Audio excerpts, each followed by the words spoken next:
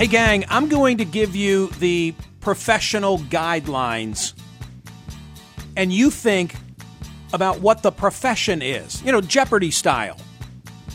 Here we go. Abide by the rules, grammatical and otherwise. Show up early and say nothing. Be discreet and neat, like a librarian or a well-paid prostitute. Neutral tones set the tone. Breathe quietly or not at all. Apply semicolons sparingly. Do not question convention. Live to type.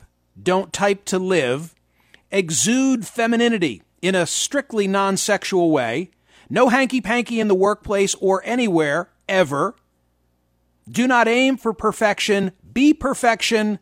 And above all else, keep the secrets to yourself. The question would be, Alex, what is a stenographer? This is Beck Dorey-Stein. Hey, Beck, thank you so much for being here. Hi, Michael. Thanks for having me. So the book is a hit. From the corner of the Oval, already optioned. Am I right? That's right. It's an exciting time. It's going to be a movie. Who plays you? It's still in development. Universal Studios has joined forces with Anonymous Production, which did Spotlight and True Detectives. And so they're still in development. But I think it'd be fun when it comes to casting to choose someone from Craigslist. I mean, that is the most incredible part of your entire story, how you got the gig. Tell everybody. So in 2012, I was working 5 part-time jobs in Washington, D.C. I was tutoring, I was teaching, I was working at a coffee shop, and I was working at Lululemon. And I thought maybe I should just have one job. And so I thought about going to law school, applied to be a stenographer in a law firm just to get a sense of what it would be like, and ended up blowing off the interview because my shift at Lululemon ran late. And turns out that job as a stenographer at a law firm that I found on Craigslist was actually a job at the White House. And so the woman wrote back and said, hey, just so you know, you just blew off an interview to work at the White House and travel on Air Force One with the president wherever he goes. Would you like to reconsider? And I said, yes, please. So within a month, I was working at the White House as one of President Obama's stenographers. And within 3 months, I was flying on Air Force One. When you went back and reread the Craigslist posting, were there any telltale signs that this was not just a law firm? No, not at all. No, it was real. It just seemed really straightforward. It seemed as boring as The Office when I did go in for the interview because I still didn't believe them. And it seemed like, you know, just one more place where people came in and worked for 8 hours and ate, you know, a soggy tuna fish sandwich and went home. It was not at all surprising or, you know, there were no clues. I had no idea. There have been any number of Obama-era authors that I've entertained recently, and I can't place, it may have been David Litt, it may have been Pat Cunan, but somebody else also told me they got the gig through social media. This must have been the way that a lot of jobs were filled in that White House. I'm not sure. So Litt and Pat, who are both really great guys, I worked with both of them, they both were more interested in politics from the get-go. I was a high school English teacher, and so my job as a stenographer, not only did I find it on Craigslist, but also stenographers were not political. So my boss started under President Reagan, and I was able to carry over into the Trump administration. We were not partisan per se. And so I think the beauty of the Obama administration was that they were much more prepared to deal with millennials and how we are so social media driven. But mine was old school Craigslist. Did you already have the expertise of being able to type accurately and rapidly? No, not at all. I mean, I had taught high school English. I'd been an English major in college. So I was like, well, I guess they're going to teach me. And they did. But also, we don't type in real time. We're not court stenographers. So I don't know shorthand. I didn't type on a little tiny typewriter. It was much more, it came down to a foot pedal, which allowed us to rewind and fast forward without having to use a mouse. And also just good practice. And we had some shortcuts. But no, I had no previous experience trying to type as a stenographer. My hands start to shake uncontrollably. President Obama is sitting not even 4 feet away and gives me a quick nod and tight-lipped smile before beginning his remarks to reporters. This is the first time you're in his presence and acting in the role of a stenographer. Yes, I was ushered into the Oval Office, which was smaller than I thought, but really exciting, and everything was sort of blurry. And all of a sudden, as stenographer, I had prime real estate where I got to hold my microphone right next to the president, behind a lamp. Usually in photographs of Oval Office photos, I'm just behind a lamp. You can sort of see the outline of me. And that was the first time that I was in the same room with him. And then even better, the first time that we actually spoke was in a hotel gym. It was like 7 a.m. I had just run a bunch of miles. I was sweating like a pig. And of course, that's when this Secret Service agent gets on the treadmill next to me and says, "I thought you'd be faster than that." And I turn to give him some of my mind, and it's not a Secret Service agent. It's actually the president trash talking me at 7 a.m. So I ran out of the room totally mortified. You know, it's remarkable just where you got to go and the way in which you did, meaning on Air Force One and staying at hotels where the president was staying and so on and so forth. What was the most outrageous experience? So a couple of different countries we would go to, and they actually had built the hotel for the president because he had to travel with this expansive team of Secret Service and staffers. We required a lot. You know, he had to have a secure elevator. And so I remember in Laos, they had built this hotel just for us, which was really bizarre. Like, no one had stayed in this room before me. And so, like, it was incredible. It was a really nice hotel, but also, like, half the things didn't work. And we were kind of like, hey, just a pro tip, like, the water should run in the bathroom. And it was funny that on that treadmill, I could have a coffee table book of treadmills around the world. That one, they had brand new treadmills. I had never seen the likes of which before. So I got on the treadmill and was trying to figure it out. And then President Obama got on the treadmill next to mine. And he's like, "How do you make this thing work?" And I was like, "Oh, it's like a bop it."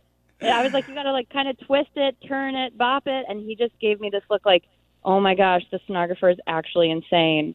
And it turns out it wasn't like a bop it. His machine was just unplugged, which was also embarrassing. Why is it necessary to have you present? Why can't it be done recording and then give you the tapes in the old executive office building and let you catch up not having been there?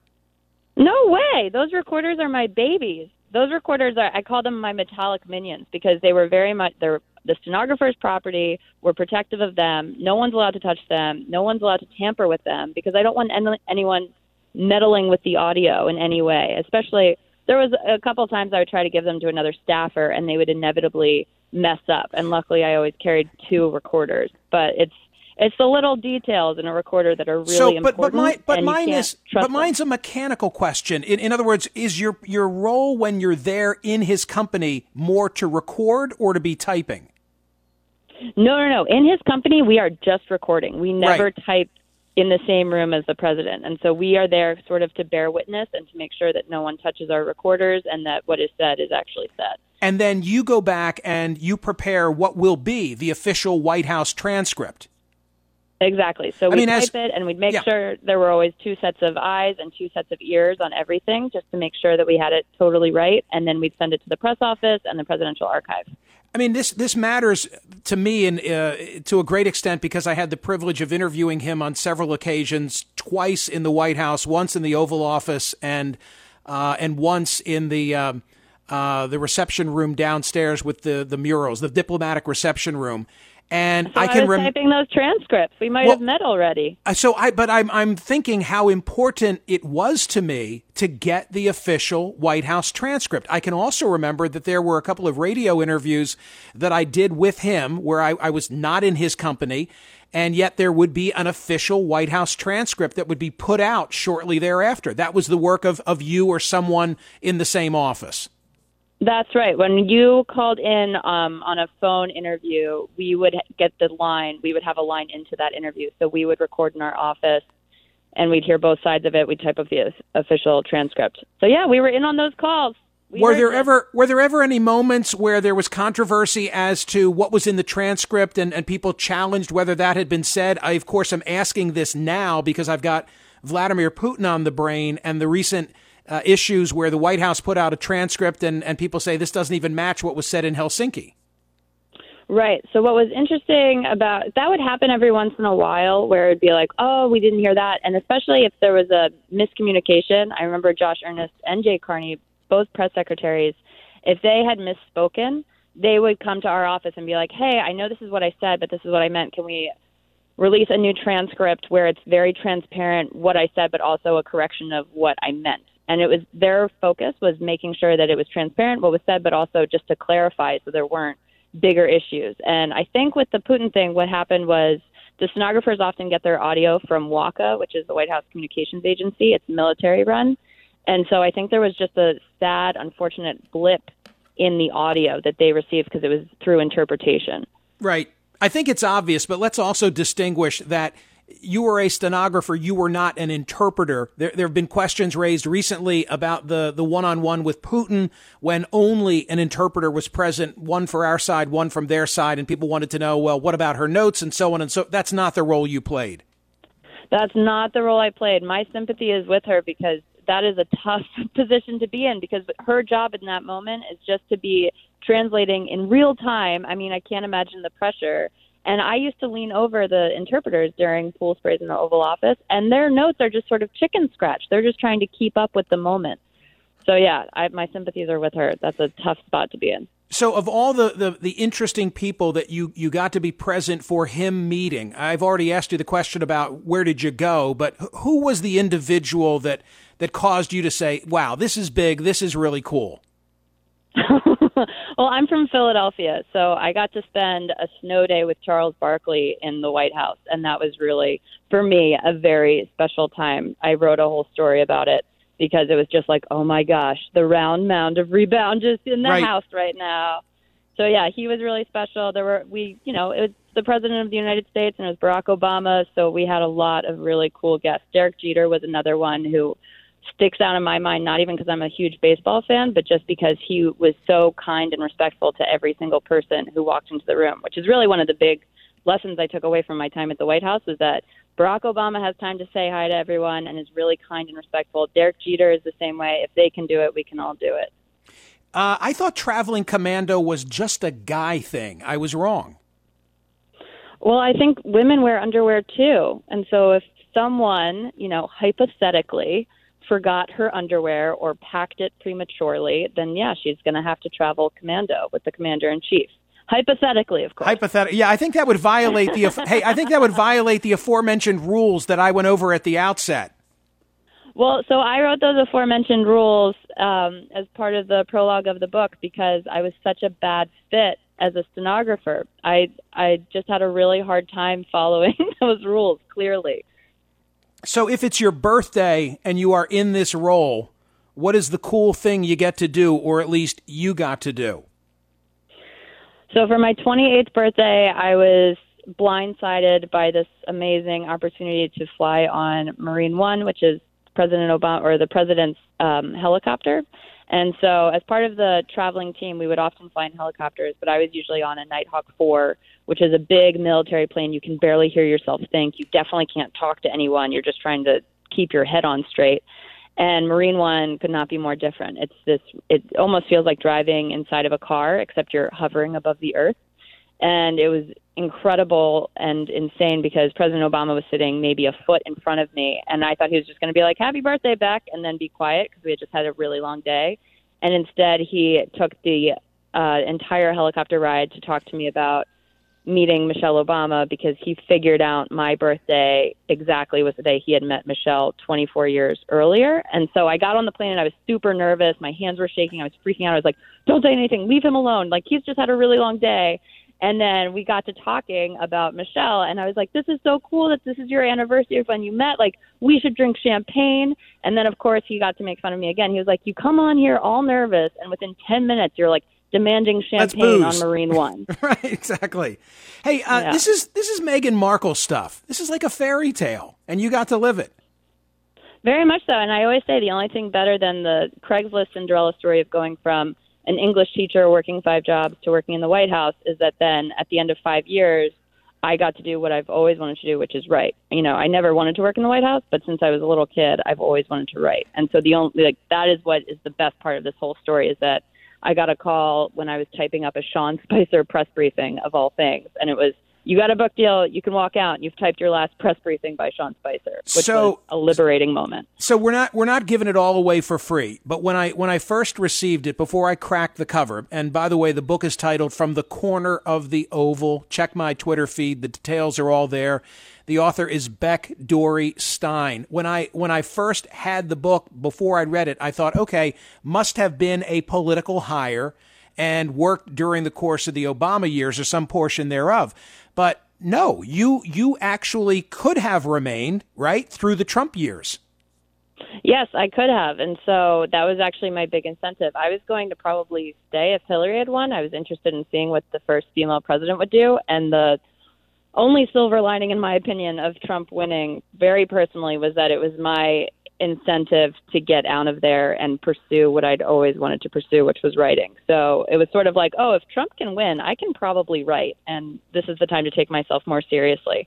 So that was when I was like, I got to get out of here, because then when he had his inauguration speech, that alone, the language was really divisive. I was like, I'm not going to be able to stomach this for very long. Right. There's a chapter in the book titled "Quit This Shit," which I think gives us an insight into your view of the world. But you saw things in those initial days of the Trump presidency that caused you to question, I guess I'd use the word, the transparency and whether it would be business as it had been conducted on the Obama watch.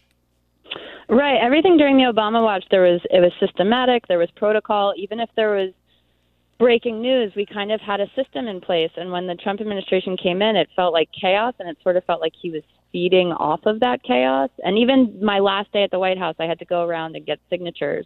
And there's an administrative room in the EEOB where you kind of go, and like that's where there's the lost and found in there, and that's where you go if you have computer problems or a parking issue. And so I went in there to get a signature, and I knock on the door. It's room 1, and I open the door, and there's half a dozen people, and they have all of these papers scattered all over the floor. It's just pure mayhem. And this woman looks up, and she's like, "What are you doing here?" And I was like, "I'm just trying to get signatures." And she was like, "Get out of here. You can't be in here." And I was like, this is the administrative office. So it was just total chaos. Seemed like there were a lot of secrets. I just did not want to be part of it. Hey, it's a great read. I wish you all good things, and I'm looking forward to seeing the film adaptation. I hope that works for you. Thank you. I do too. Beck Dorey-Stein, ladies and gentlemen, From the Corner of the Oval. Thank you, Beck. Interesting stuff, TC. I know that you're totally into the subject matter.